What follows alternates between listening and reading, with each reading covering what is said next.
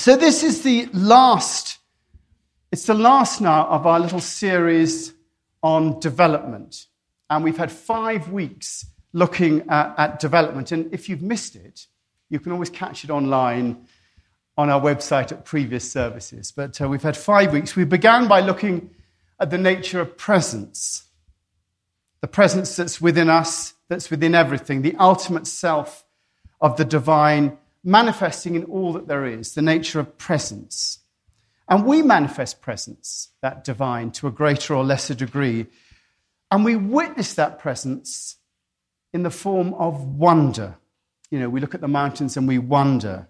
And wonder, really, is our response to the divine.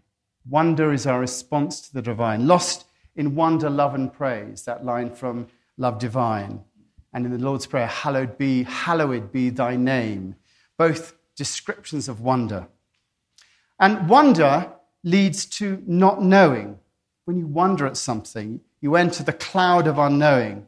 And that's the entry of our point into contemplation of the divine.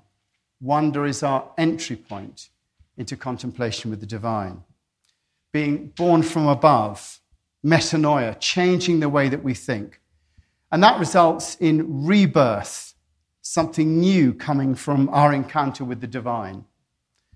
And last week, we looked at nurturing new life through the continuing not knowing of things, not trying to make things go a particular way, but allowing new life to come up and grow, remaining open through our practice, through meditation, whatever you do, walking in the wilds, prayer, new life coming from that.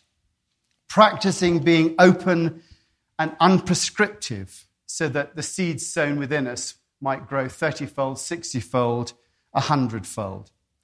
And that's where we've gone from, presence, wonder, rebirth, new life.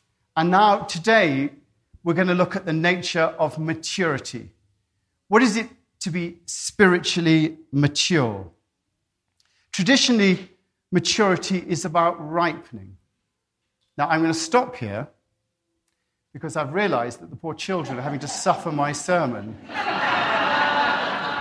And being very immature, I've not let them go. You're so good not to barrack and catcall and say, what about me? Children, if you like to go, you can escape now with the children's group. We're doing this in a slightly different order to normal, which is why I forgot. So children, please do go.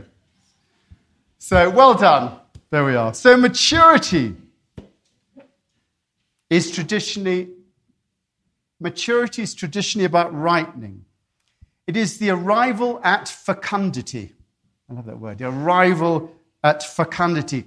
The ability to reproduce. That's the traditional, I think, meaning of the word maturity. It's about an attitude that is inclusive with deep roots and wide branches to contain all that life brings our way.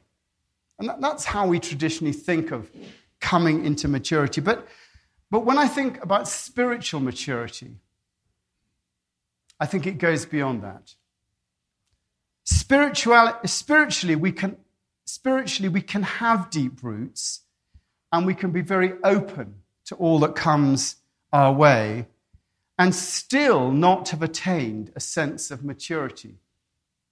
You know, we can be very open, we can be very rooted, we can be spiritually involved, but you see people who are very committed spiritually, but there's something that's not mature about the way that they are. And I'm not even talking about enlightenment. You know, I think enlightenment does have a place, which I think is somewhere between rebirth and new life. That's where I think enlightenment exists. Spiritual maturity includes all that's gone before it. All the things that we talked about, presence, wonder, you have to have all that. The presence of wonder, rebirth, new life, and it takes one step further than that. Maturity, I think, in the spiritual context, is about reconciling ourselves with death. That's where maturity comes in a spiritual context, in reconciling ourselves to the nature of death.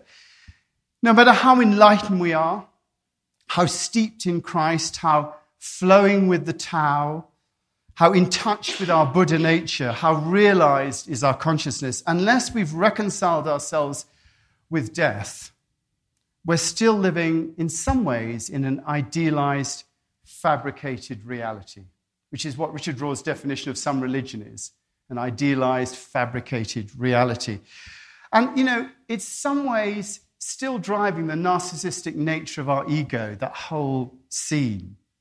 And I'm not talking about reconciling ourselves to going to heaven or hell or buying into one of the traditional concepts or other that may or may not be true relating to religion. I'm talking about the recognition of our own mortality and the fact that, I always say it's going to end badly for all of us.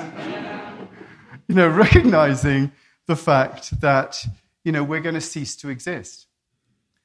Some of you know my in-laws are here, Heather's parents are here, and we hiked up from Maroon Bells to Crater Lake the other day, which, by the way, is 4,724 steps.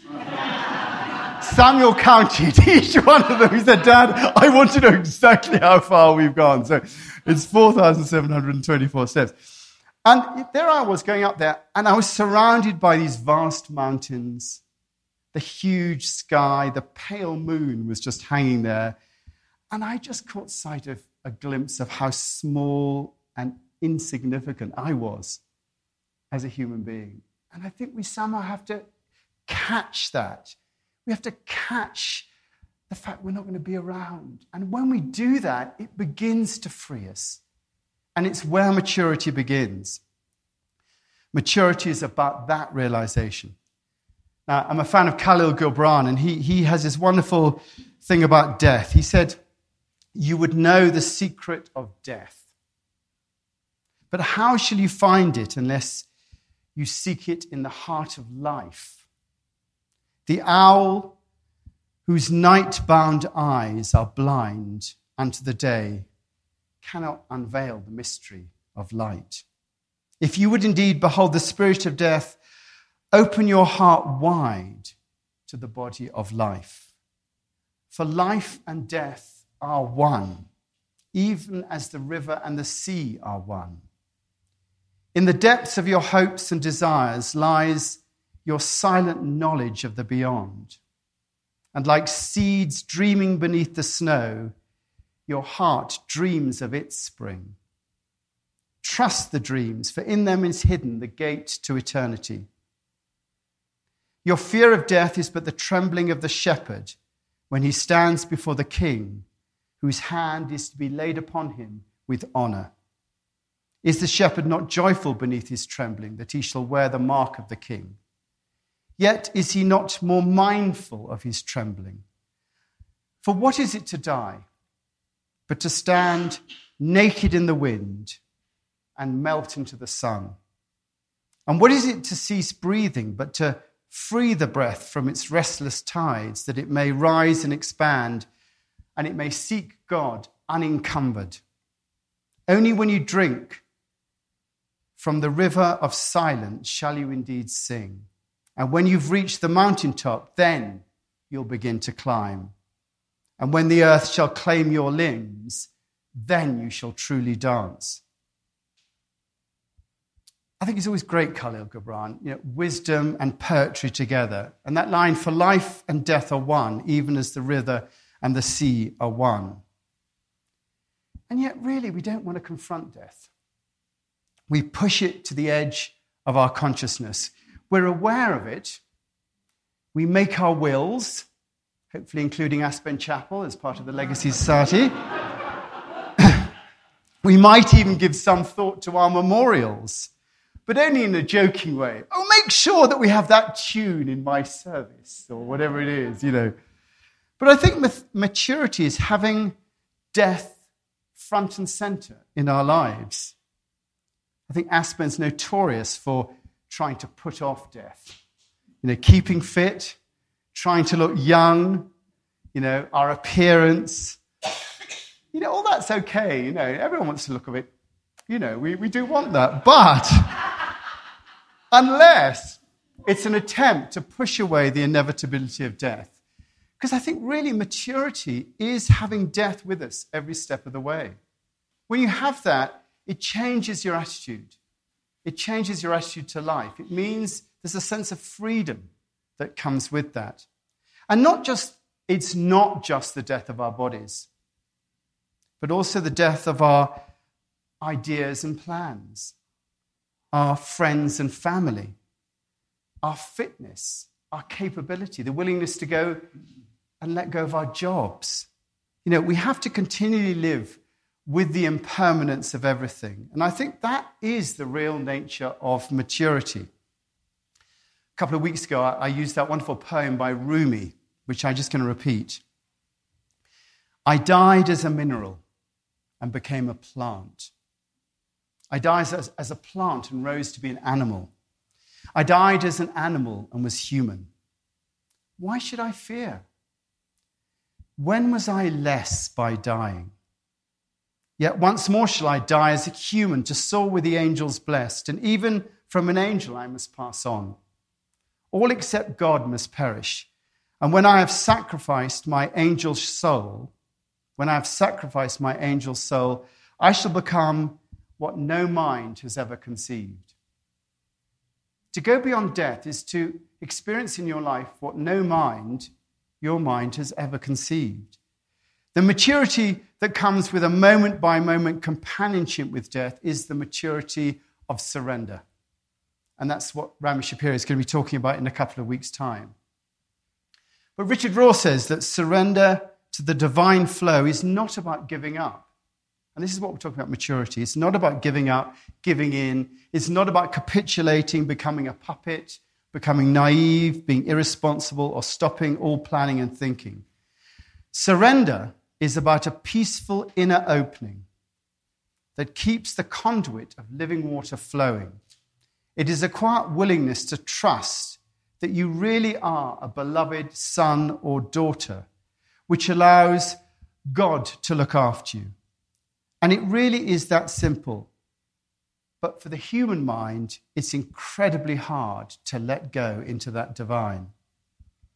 And you can see it in Jesus' life. It was all about surrender. He was always saying, that he was going to Jerusalem, that it was going to end badly. He was constantly telling his disciples that, if it's possible, let this cup of suffering be taken away from me. Yet not my will be done, but thy will be done. And that is the attitude. That is the attitude of maturity, of surrender. To live in companionship with death and with the ongoing realization that everything we see, touch, and feel is subject to change. And that life as we know it in all its forms can and will change irrevocably. And we need to be constantly aware of that in everything that we do. Such a realization, I think, brings maturity. The maturity that doesn't try to hold on to what we have, but is willing to let go, that can be reconciled to the possibilities of the past and the possibilities of the future, and be at peace with both, knowing that it's all temporary, holding life lightly and being willing to continue to hold life lightly, holding our plans lightly. In maturity, the ego, to the extent that it can, is continually bowing to the possibility of death and surrendering to the divine. And that is the place of maturity, because it shows full and unreserved cooperation with the unfolding of life. It shows full and unreserved cooperation with the unfolding of life. And it impacts us in many ways. To begin with, we stop desperately holding on to anything. Our jobs, our plans, our relationships, we hold them lightly and therefore more lovingly. We begin to let go of control. After all, we're not in control anyway. So the idea that we can control life is a complete illusion. So we might as well get in line with that illusion. To live with death is to live in the present, to deal with what is rather than what might be. And that's the position of maturity, to live with what is. And of course, most important of all to us is our own physical demise. And we have to let go of that too. And I find it just personally useful in my daily meditation. I bring my death into my daily meditation. How do I feel about it? What do I think about dying? What does it mean to me to know that I'll no longer be here? And that I don't know what's going to happen next? And what about my family? What will my death impact on them? To live with death is to be a constant companion in everything that we do, not pushing it away, not thinking about it, not trying to disguise the signs of its presence. And that relationship with impermanence of all things brings a mature attitude to our relationship with life. And it enables us to live fully and equally in multiple contexts, in multiple ideas, in multiple thoughts of what's going to happen. And also to hold paradoxes and not to feel we have to be right about everything, which we tend to. It allows that paradox to welcome change and to let go, and as Khalil Gibran says, to truly dance. And I think the idea of walking or dancing with death, I think it does take practice, which is why I think it's good to bring it into a daily practice if you've got one, and have it be there. Like walking a labyrinth, our lives twist and turn. And unless we can quit twist and turn with the flow of life, we become stuck. We want to go this way, and in fact, we're being asked to go that way. That's what happens when we get stuck. In maturity, we hold things lightly, and we don't become stuck because we're always letting go into the next phase. We let go into that stuckness. So I think that is what gives us that fluidity in life. When you talk to someone spiritually mature, it's a joy to talk there. There's never an argument. There's the willingness to be wrong. There's the willingness to listen. There's the willingness to flow with what is. There's no rightness about ideas. That wonderful thing that the Dalai Lama said, someone asked him what would happen if someone conclusively proved that reincarnation did not exist. And the Dalai Lama said, I would change my views accordingly. That is maturity. Now, I'm going to give you an exercise in maturity now. Heather's going to come and play. And unlike the normal bit of music that we play, which is 2 minutes on and 2 minutes off, this is going to be 10 minutes.